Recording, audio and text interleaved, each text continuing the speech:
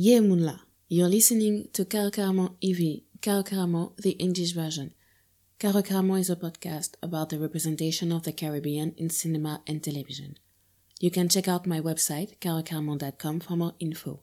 I'm your host, Patra M, and this is episode 6, part 3.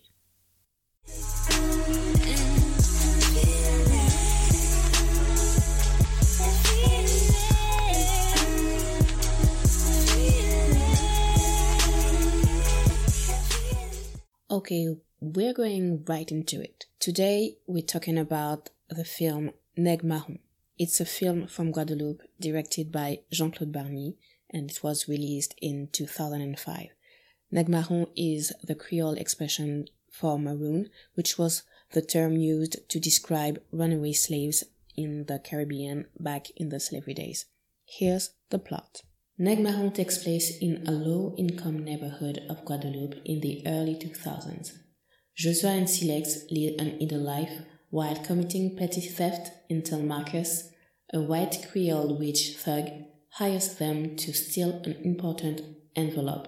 What seems to be an easy mission turns into a nightmare for the two childhood friends when the mobster is found dead with a bullet in his head. The first Caribbean connection was about how Jean-Claude Barny gives a new meaning to the usual stereotypes about Guadeloupe's history and Guadeloupe's landscape. Now it's time to talk about the social dynamics. Considering that I keep telling you that I didn't feel represented as a teenage girl, I guess you probably have an idea of what kind of representation women have in this film.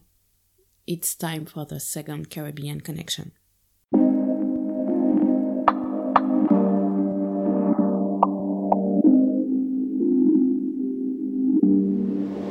The Caribbean connection segment is to discuss how a film makes me reflect on my identity as a Black woman, as an Afro-Caribbean woman, as a Guadeloupean woman, and as a French woman. Women in Neg Marron are one-dimensional. They're only here as props to enhance dramatic situations and highlight male characters, and that's why I never feel represented when I watch this film. Joshua's family is the only family represented. Silex lives on his own, and we never get to know why or how he ended up like this. Joshua's family is supposed to represent an ordinary Guadeloupean family. So, first, the female characters. There's the mom, the mother.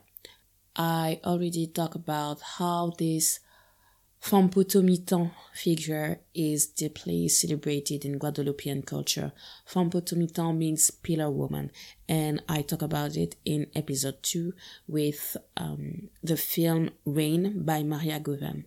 Joshua's mother is the representation of the femme potomitan myth from a man's perspective.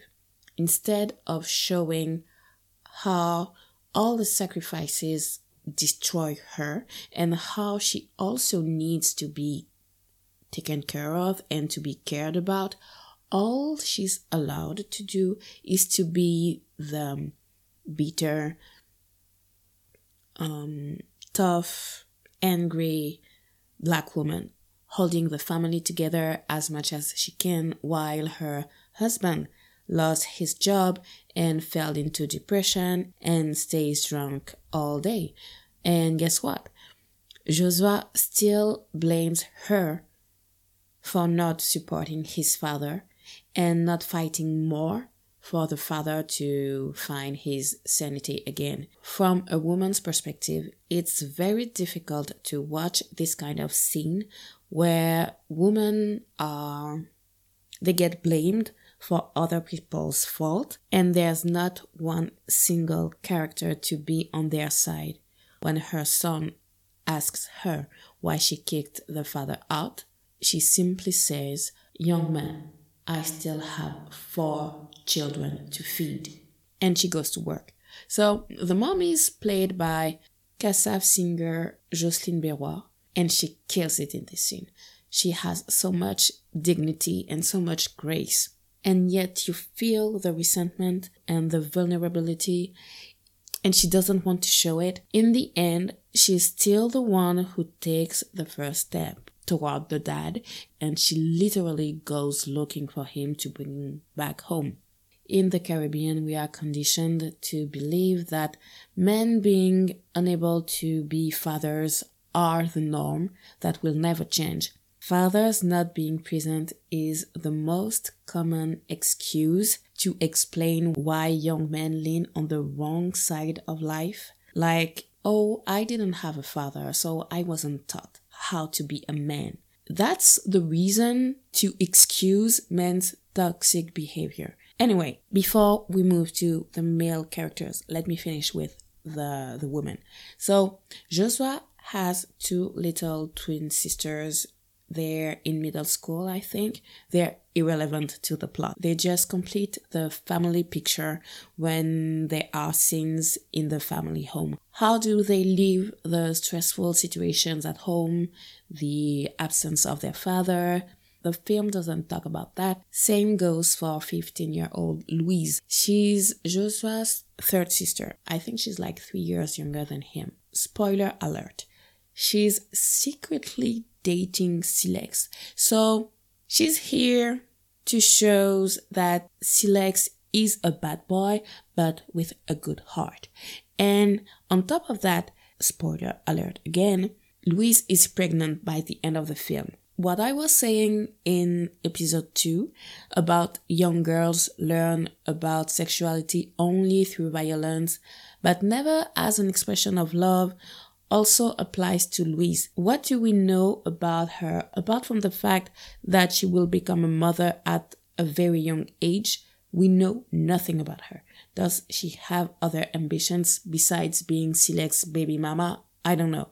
Maybe it's said in the scenes that were edited out, but in the final version, her character has no personality and development, and I'm not here for that because as a teenage girl, I just couldn't relate at all.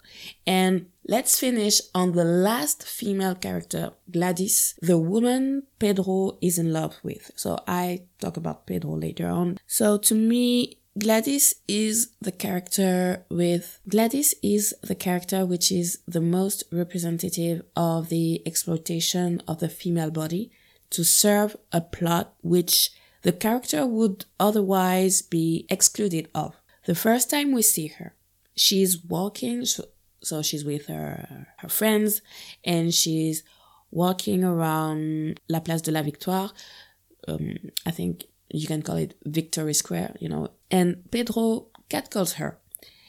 And we understand that she has a boyfriend, Paulin, and in the meantime, she wants to be with Pedro. How did she meet Pedro? How long have they been involved? Why does she want to be with him? I have no answer but the fact that Pedro is very good looking. The actor who plays Pedro is Stomy Bugsy, a famous French rapper, especially in the 90s and early 2000s. Okay, I had a crush on him. Maybe I still do, because he's still fine. But I understand. I mean, you see him, of course you want to be with him, but objectively speaking, why does she want to be with a guy who obviously isn't a provider and he won't take care of you? So why? I'm not sure. And next time Gladys appears on screen, she's presented as a survivor. And okay, so this is a trigger warning because I'm going to talk about violence against women. I mean, sexual violence against women. So maybe you can skip forward like 2 minutes. And so we don't get to see the violence on screen. We just see the aftermath. So she calls Pedro on the phone. She's in tears, and when Pedro gets to her place, he sees her, and you see her face is bruised and swollen, and she tells him that Paulin, her fiancé, raped her.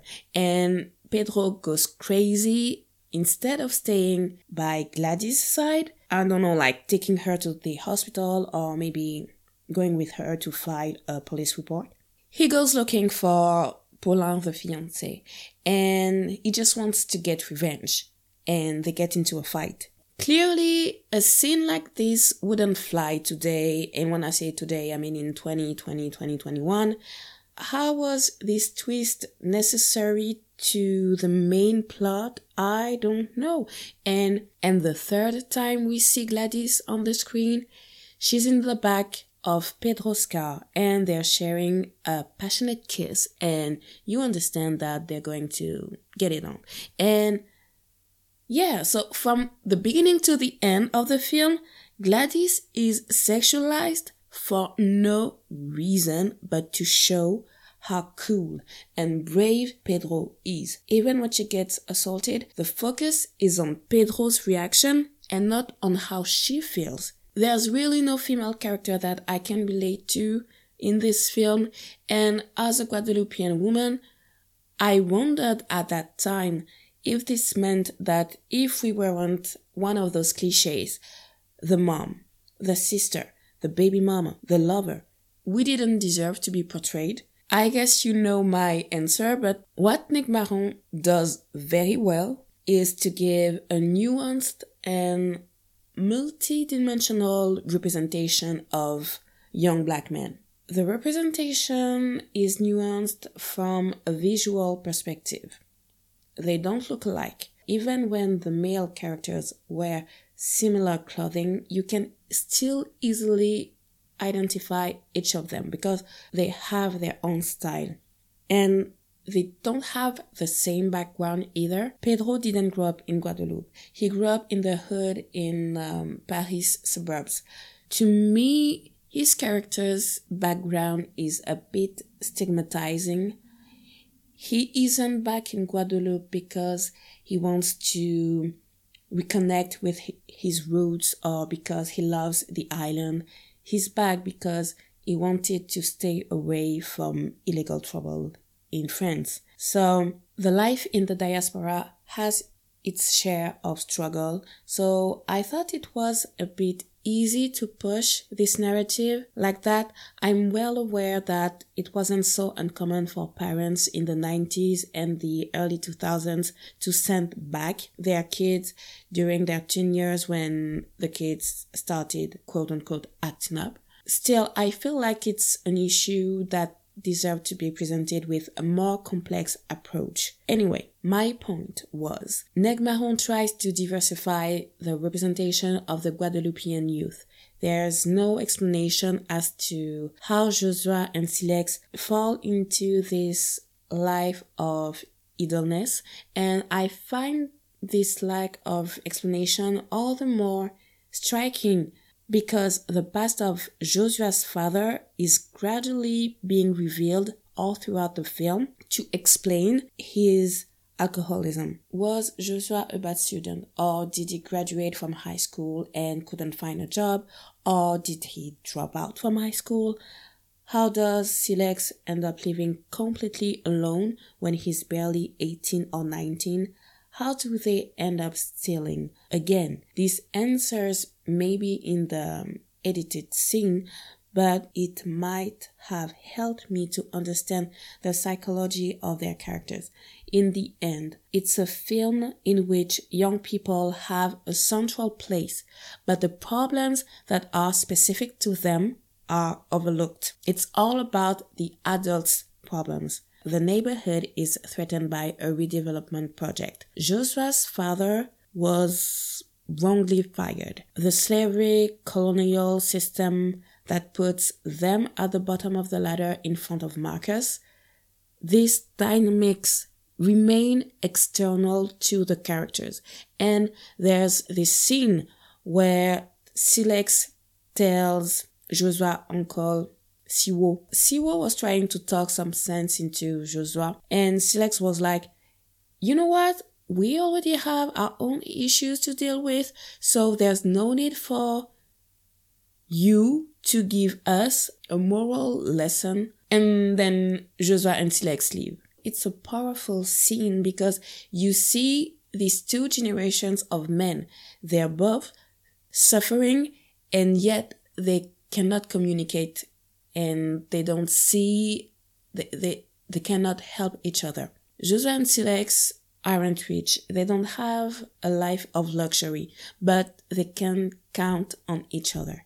And even though it was something I saw around me back then, seeing these friendships on screen gave them a form of legitimacy, but it wasn't the kind of toxic man friendship like women who spend our time smoking, partying, and hitting on every woman.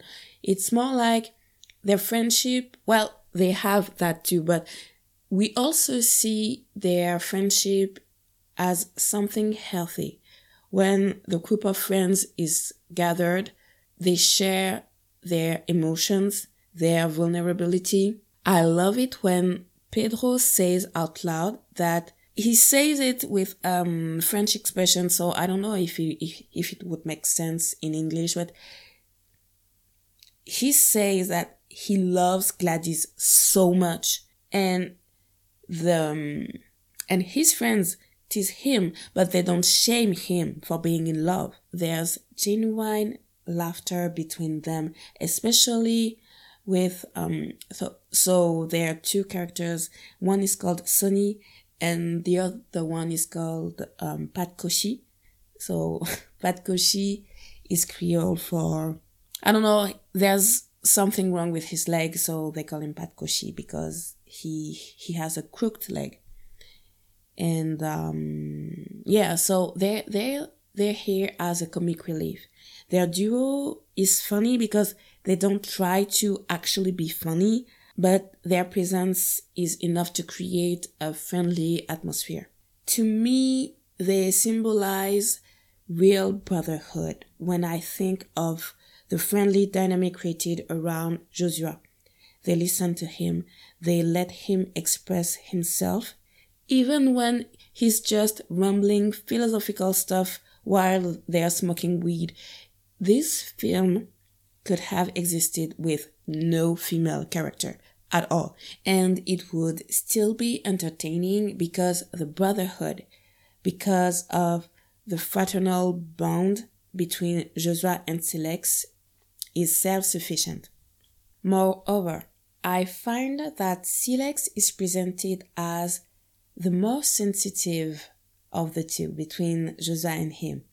At no time, Josua is interested in Silex's emotional state, while Silex is always concerned about Josua and how he's feeling. Okay, so let me talk about my favorite scene of the film. Silex and Josua see Josua's father drunk, sitting on the terrace of the neighborhood grocery store.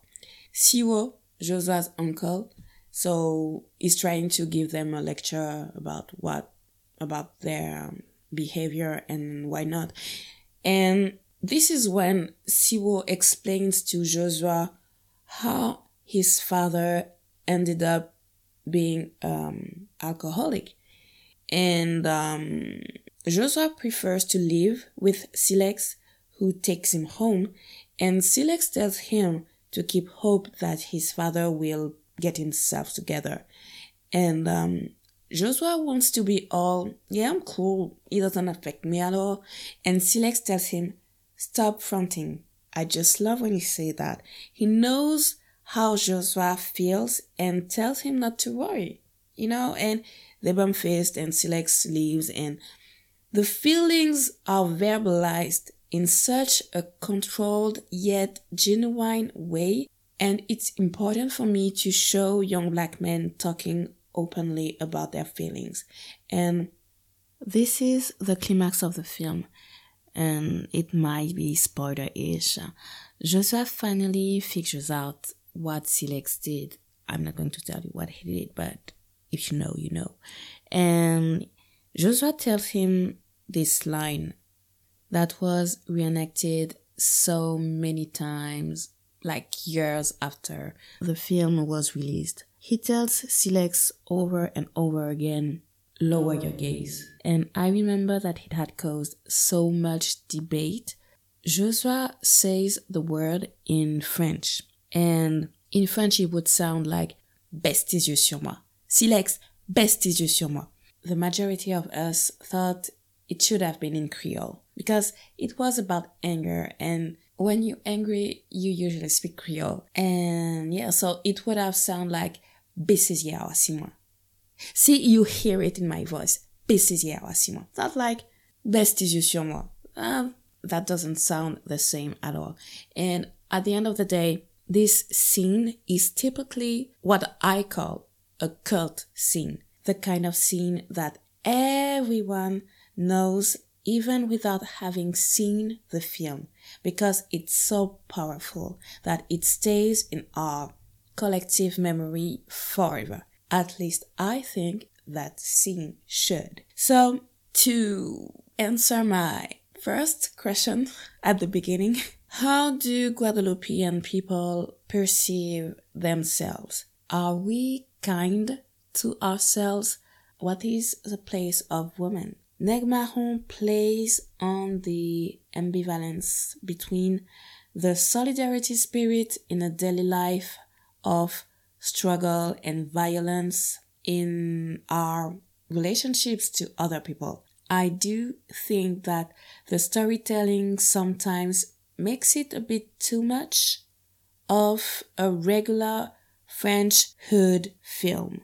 What I mean by that is how this film uses all the codes, but it could have been more contextualized to Guadeloupe. Still, Neg Marron is a time capsule at the crossroads of several issues in Guadeloupe, but not all issues. You get to see different generations of artists from Guadeloupe and Martinique immortalized at a specific point in their careers. Guadeloupean men are represented in their fragility and vulnerability. Women, not so much.